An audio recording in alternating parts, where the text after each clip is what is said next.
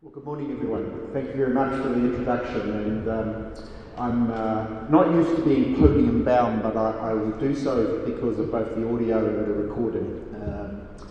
It's a pleasure to be here, and what a magnificent venue we're in. And looking around the room, I think at least there's one other person. I didn't read the dress code, so maybe the tie will come off after lunch. I won't do it now. I won't strip off. Let me start by anchoring this talk in the way in which I was inculcated into academia in my country of birth, New Zealand. And I'm deliberately picking up on our focus here on university, digital university, but the term university. In New Zealand statute, the definition of a university is to be critic and conscience of society. There are actually 5 definitions. I don't expect 5 goals or purposes of the university. I don't expect you to be able to see all of those there. But the critic and conscience of society role is core to what it means to be an academic in New Zealand statute and the function of a university. So that's kind of my anchoring or framing point of reference.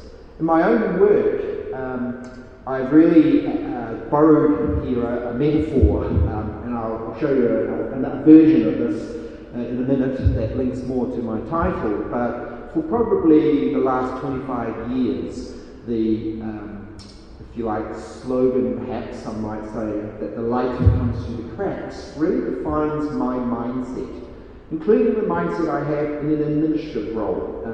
My own university at the moment, trying to challenge traditional measures and mechanisms around promotion. So for me, that is a hallmark of what it means to be an academic in the university, of the current, past, but also the future. In the context of this talk, I've just taken that and talked about the light coming through the cracks, through the gaps. And I suppose I'm going to be in danger when I saw my abstract, when I started then to prepare the slides. I said, did I say I was going to do this? So we'll see how the metaphors work when I mix them in different ways.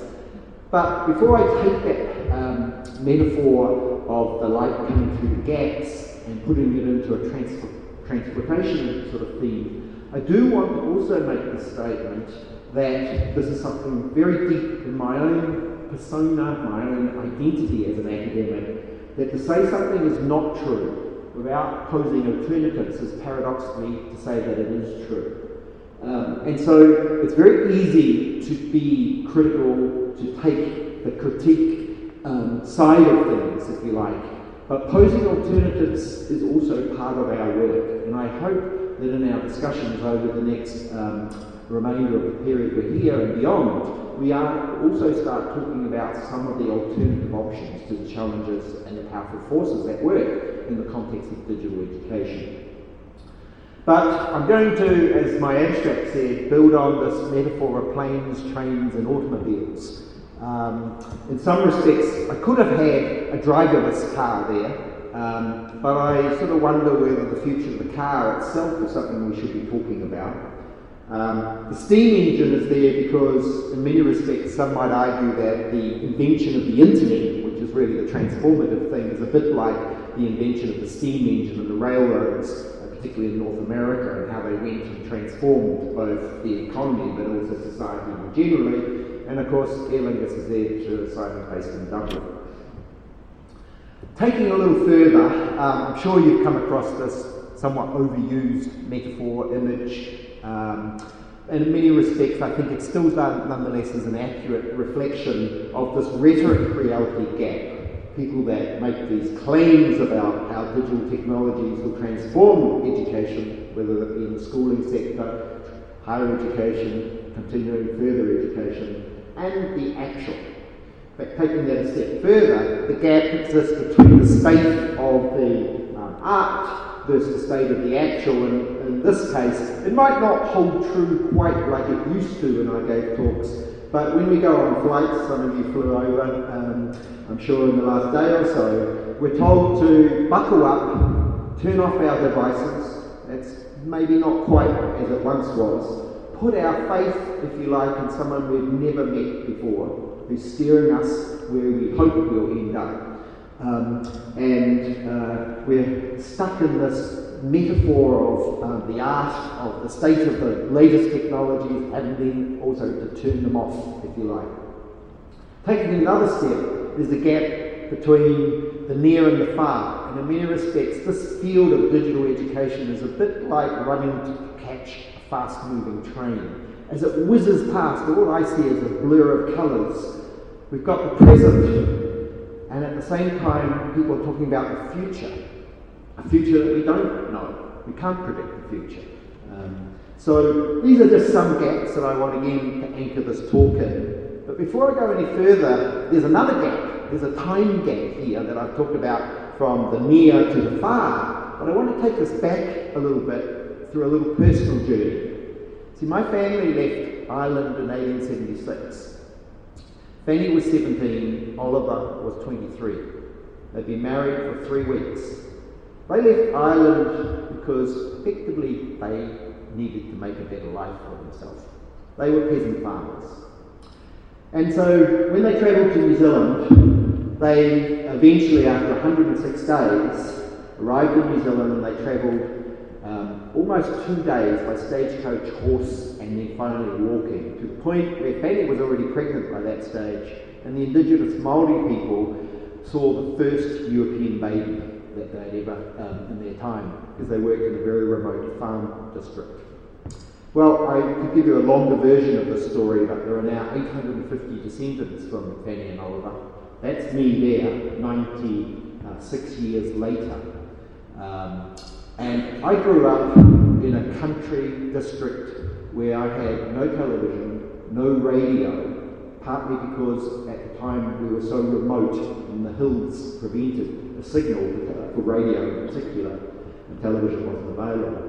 So I had a very, I guess, isolated educational experience, but I think a rich experience in some respects. Remember, we're talking about literacy here. An analogue experience in some respects. So here I am, growing up in an idyllic country village, I guess you might say in an English sense. That's the whole school there. That's me as a 5-year-old starting school. And of course, apologies to those who are not into sport in any way. It's a bit of a sexist metaphor in some respects, or a gendered metaphor, but in the context that I grew up, there was only one sport that you were able to play, rugby. Unfortunately, I wasn't really able to aspire to that status, because in the rugby arena, I was really the drawback, not the fullback, the drawback. But I do remember my very first prize. I remember this because I have a book that came with it. The prize that I got, if you can see that, for general helpfulness. This is the prize you get when there is nothing else that they can find to give you. You get the General Helpfulness Award. A little another twist to this. If you look, you can see closely enough, the projector might be hiding it, the signature there, L.L. Brown. The principal, the teacher standing there, was my father. A little incestuous. I wasn't a great scholar. Maybe it's because my father taught me a lot of the time, but there's an example of my school record. And you know what counted as literacy in my curriculum didn't really mean much to me. I didn't really think much of needing to learn the 3 R's, if you like. So my education, because I was in many respects the small country school, allowed me to have what I would describe as a maker education. A very rich experience-based education. Of course, things like national standards did not exist. Quick aside, the New Zealand government have just abolished national standards in the last 10 days. Well, the legislation is going through to abolish national standards in schools because they failed to do what they said they would. However, because we had no television or radio, some of you may be old enough to remember, there's a cultural dimension to this, when people would come knocking on the door, even in country areas, and they were usually men, so hence the primary source image here, selling encyclopedias or the World Book of Knowledge. What price could you put on your education? At X amount per month, you can't resist this opportunity. Remember those days? I see a few people shaking their heads who are old enough. So, we didn't have enough money to purchase the encyclopedias of that time because they were thousands, if you remember how they hooked you in on a monthly basis. But I was fortunate because my parents managed to get, at a bargain discount, the Encyclopedia Britannica from the Expo 70 edition, which didn't sell all of the copies that were embossed with Expo 70 on them. So we got them for a knockdown price. So my claim to fame is I sat down to read the Encyclopedia Britannica, all 28 volumes I think it was. I didn't entirely finish them, but I did seriously start to read from cover for my volume 1, the Encyclopedia Britannica. I am quite popular when it comes to trivia nights and pubs and so forth, as an aside, if you want anyone on my team. I guess the serious part to this is, of course, now, and it's quite symbolic because I think it was only 2 years ago the Encyclopedia Britannica stopped being published in a hard copy form. What would we do when we might want encyclopedia type, I'll say information, as distinct from knowledge? We go and Google it, do we not? And typically Wikipedia comes up. I use this slide, it's a bit out of date and I would question the empirical basis of it, but it's good for these talks.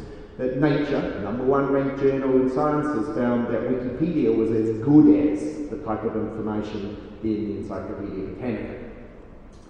And now, as I say, if I wanted to find out about my family history and the Fernglen when they left in 1876, I can get that information online. So the point of opening with this personal account is the future isn't what it used to be. When I was growing up and you saw that opening image of me in my go-kart, if you like, how could I ever imagine that I'd be here in this incredible facility, this very historic university? And I guess that tells you something about education, the transformative potential of education. There's probably a lot more to it, and a little luck, I suspect, as well. But I'm the first in my family, my immediate family, to have gone to university, and higher education means a lot to me. And so I now want to kind of anchor the rest of what I want to talk about. 3 things, and I've got an eye on the time, so we'll whiz through this, because the point is to raise questions and have conversation around sort of 3 elements. Talking about digital futures, I will talk about digital literacies, and then I want to come back to that concept of the digital university. I put plural here. I'm not sure whether it's plural or singular, but that's a point of discussion. So that's the general roadmap.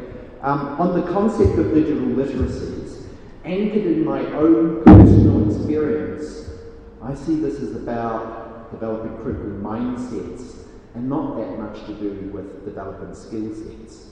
But that's a binary, and life doesn't work in a binary, so I'll put a qualifier here. All generalizations are dangerous, including what's to come. And I have quite a few binaries, and so just bear in mind I'm doing that deliberately to amplify some of the decision points. That's not how it really is.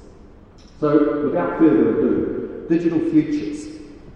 I was away last week. Well, since I started, I'll say it. I was away last week in Kuwait. Not skiting that I was in Kuwait, but it's just the kind of surreal world we live in. And I was working away in the evening, and CNN was on, and the rocket taking this car up into space, I could hear it going on in the background. Personally, I had no interest in it, and I kind of said to myself, just because we can, why? And I think that's an important question for us. But nonetheless, I just want to kind of extend this metaphor of cars, automobiles, and take it another step, because it triggered me to thinking at the time. Some of you again will be old enough to remember Neil Postman's seminal book on teaching as a subversive activity. And what Postman talked about was, if only when the automobile had been first invented, we considered what it may do, that technology, because it does have an impact without taking a deterministic view here, on our roads, on our cities, on our family relations, on our environment, and so forth. Hence my comment earlier about why we're still thinking and talking about cars per se. So I think that long-term view is one of the points that I want to leave you with here, and move our perspective beyond the now. And of course there are some, particularly I might say from North America, who might say that higher education needs the Uber effect. The business model is out of date. Russell Group universities are stuck in the past. This university is stuck in its tradition. We need some kind of Uber that's going to transform and fundamentally change the business model.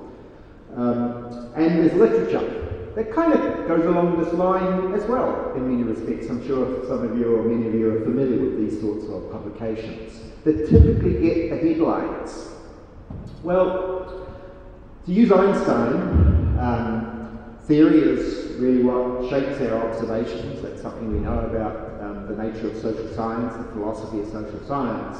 So I want to just give you a taste of different lenses that help us see what's really happening depending on the lens that you choose to adopt. So in some respects, I'm taking the metaphor here of, too many metaphors, but of a telescope with that train moving at pace going past, and I want to just talk about some of the different competing perspectives when we're thinking about digital futures.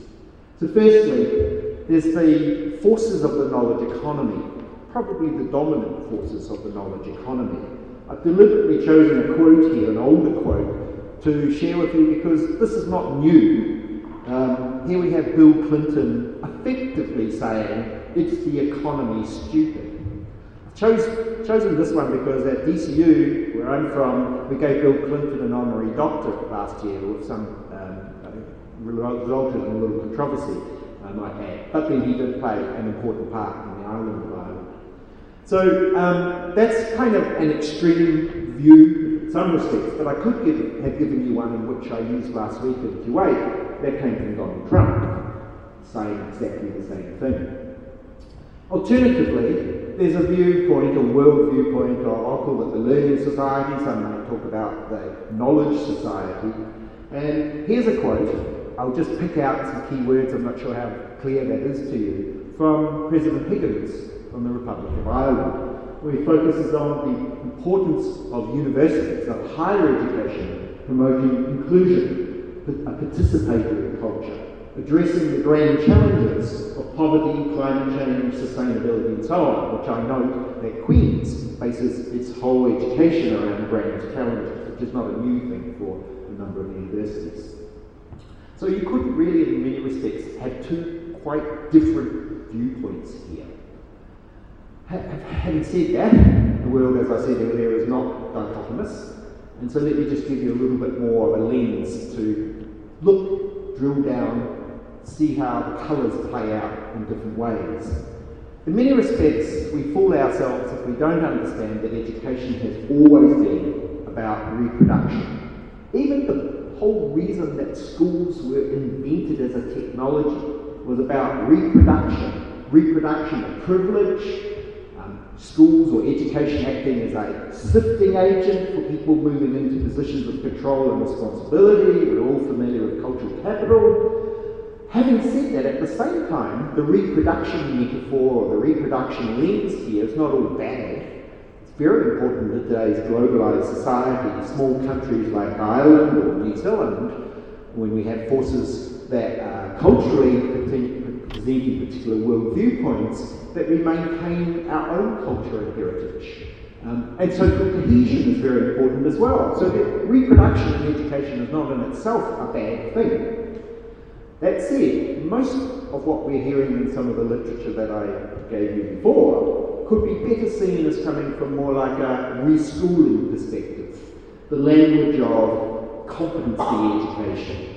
Somehow technology is progress, and in this case, in a very deterministic sense and unproblematic sense. And the language of entrepreneurship and increasing market competition. These are all the views of a reschooling. Of course, MOOCs are a very good word, let's not say all MOOCs are the same, a good example of this, where fundamentally actually education hasn't changed that much from those elite universities that were leading the charge.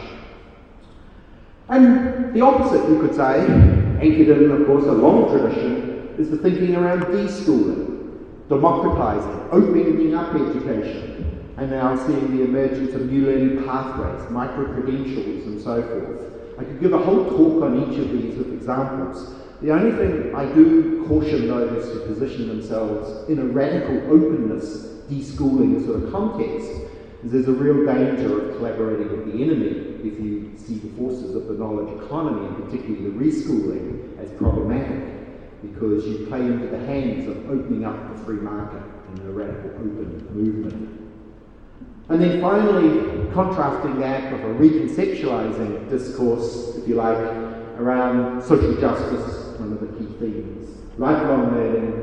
I'll come back to the pillars of learning shortly, the UNESCO pillars of learning and sustainable development. So these are all competing forces, competing viewpoints. And let me just share with you an example of how they are playing out in our conception of digital education in this brief video, if we can get the sound to play right. Have a look at this.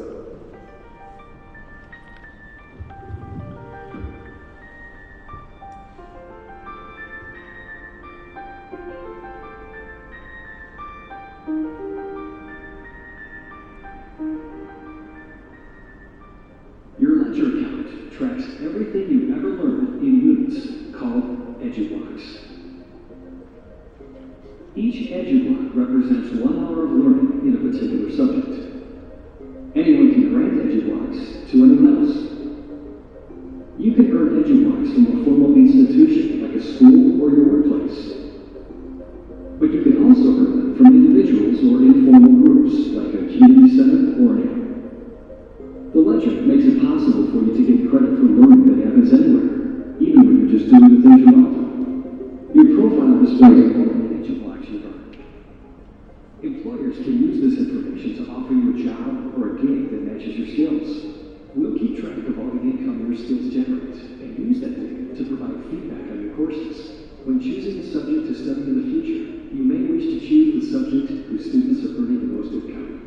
You can also use the ledger to find investors in your education. Since the ledger is already tracking income earned from each EduBlock, you can offer investors a percentage of your future income in exchange for free learning hours. Our smart contracts make these agreements easy to manage and administer. The ledger is built on blockchain, the same technology that powers Bitcoin and other. I'll stop at that point. I've got an eye on the time here. Interesting concept. Obviously, the blockchain is one of the biggest things at the moment, the next big thing, some might say.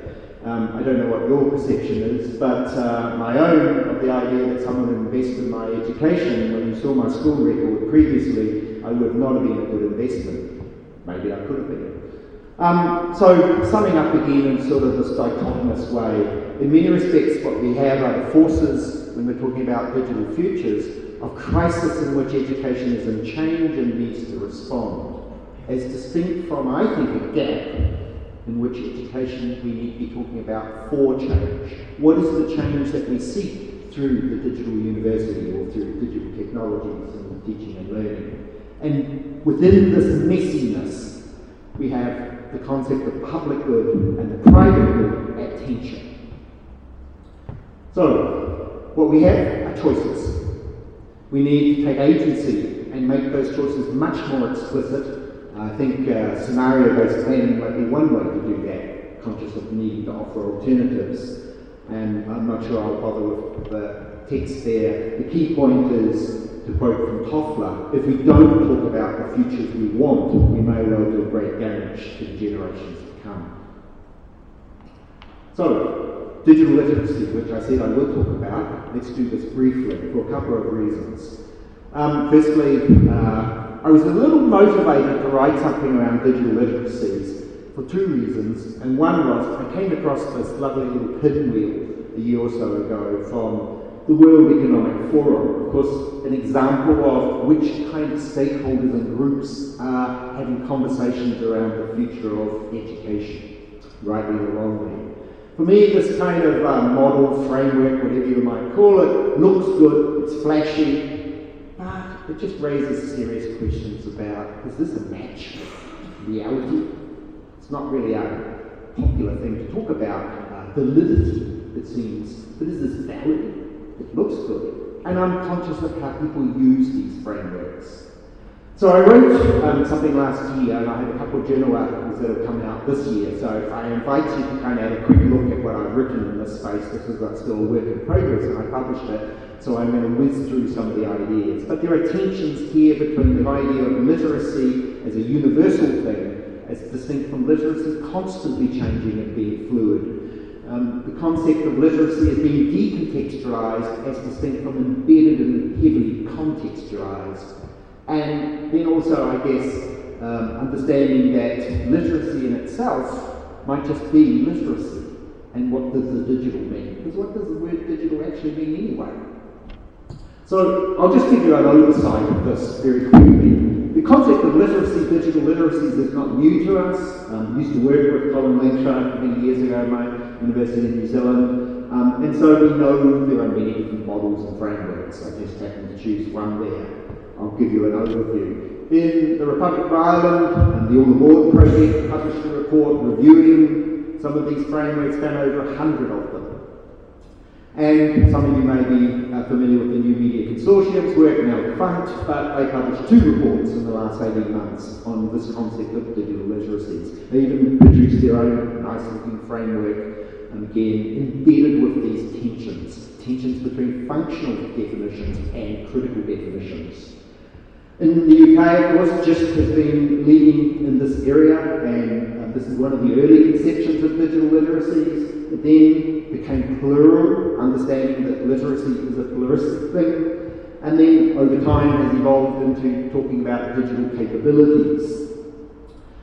In parallel, in many respects, and not entirely connected, the European Commission has been doing work in this space with the DigiComps framework, and the focus, if you like, here is on promoting and encouraging people to participate in society. We all need digitally competent citizens. I don't think anyone would criticise that or challenge that, but a focus on participating in society. And more work that's come since DigiComp 2.1, which all comes together in this new framework that presents these 21 competencies in 5 different areas. Do you see what's wrong with this slide as a quick aside? I know I've got the time clock counting down on me. Anything that just stands out for you? This is the European Commission publication. Do you note the hands? Male suit, white. Kind of, it's a great metaphor for me that we haven't really come that far when we're talking about literacies. And in our own case, in the Republic of Ireland, borrowing on JISC's definition of digital literacies, we've produced a definition of this kind that is moulded into the All Aboard framework. I'm not a fan of the All Aboard framework, it doesn't bring me friends, because this definition of fitting someone in society, promoting participation in society, doesn't work for me. In fact, with the All Aboard framework, part of the reason I'm not a fan is because of colour blind, so I don't actually see the colour lights. That's why I'm hopeless in London with the London Underground. I can't follow the map.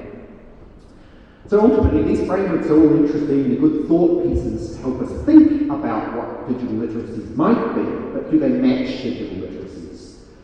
And for me, the unevenly distributed future really requires us to understand that the role of educators, as distinct from teachers, is to fundamentally challenge and critique what it is that we want our learners to be able to do with active citizenry. And in fact, just to give you one line, last year, probably not the best example of citing like what's in the media currently, but Oxfam published a report that showed that 8 men in North America own 50% of the wealth of the world, of the developing world. That's the world we live in. That's the society that we might want people to fit. Not for me, thank you.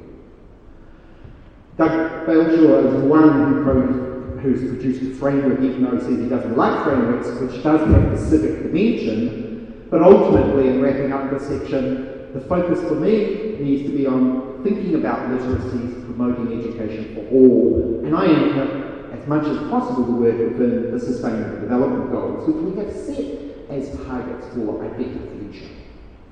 Last section, 2 minutes, if I can keep going. Good. This is very quick on digital universities, and apologies, this is a bit of a whistle tour here. So what I want to ask here, I've anchored in sort of 2 subsections here, the bigger picture. What type of universities do we actually want for the post-digital era? See, I think we're thinking far too short-sighted here. That word digital will disappear, and quite quickly, I suspect, and something else will replace it. I come to Queen's, and I think it was 1845, where your Royal Charter established the university and its purpose. Fortunately, Google let me down, and I couldn't see what the purpose of Queen's was written at that time. But in the Republic of Ireland, we do have the Universities that talks about the purpose of universities. I've tried to highlight one there about fostering the capability for independent critical thinking. The critic and conscience role is not as strong in the Education Act in Ireland. And currently we are also looking at, we're about to establish new university status. So I asked the question, should universities completely strive to be critics and conscious of society? Because in the UK, you can become a university by going through a commercial route now, different from the Education Act. For me, ultimately, I just put these things into nice simple frameworks. Ultimately, I talked about the UNESCO pillars of learning previously, but when I'm asked what digital literacy really means, what literacy means, it's about producing critical thinkers, critical consumers, and critical citizens, which is the theme of my talk to come. And these sorts of questions really raise fundamental issues around what we understand to be the good society, even beyond debates about the public good. And how we define the good society then helps us understand who pays for education, which is a key issue for us. And because I'm conscious of Conan Doyle or Sherlock Holmes, who says it's a capital mistake to theorise about data, I've got some data that just show that the public good in education is the highest for higher education in any OECD member country, although this is a misleading table from the OECD. So wrapping up, conclusion, come back to Fanny and Oliver. And I think about their pioneering spirit, their mindset that took them from one part of the world to somewhere else they had no idea where they were going. And so three kind of concluding remarks. I think, for me, what we're talking about here is the need to maintain that kind of spirit, the courage to explore new frontiers. But on the other hand, understanding that this work that we're engaged in is not neutral, it's not on an independent trajectory. And we have to keep sight of the big ideas. What is it, ultimately, that we're striving to achieve? In my own case, I grapple with this, but the best metaphor I can use is, finish this off, is it's like building an aircraft on the fly. I could parachute off, but because of that quote I shared at the start, I'm committed to trying to help build this from the inside and maybe even influencing the pilot of where we're going to end up. So on that note, that's one of the reasons why we'll be hosting the World Conference on Online Learning in Dublin. There's the advert, it slipped in 2019, but to do this from the inside. And thank you for giving me a few extra little minutes there to wrap things up. So thank you.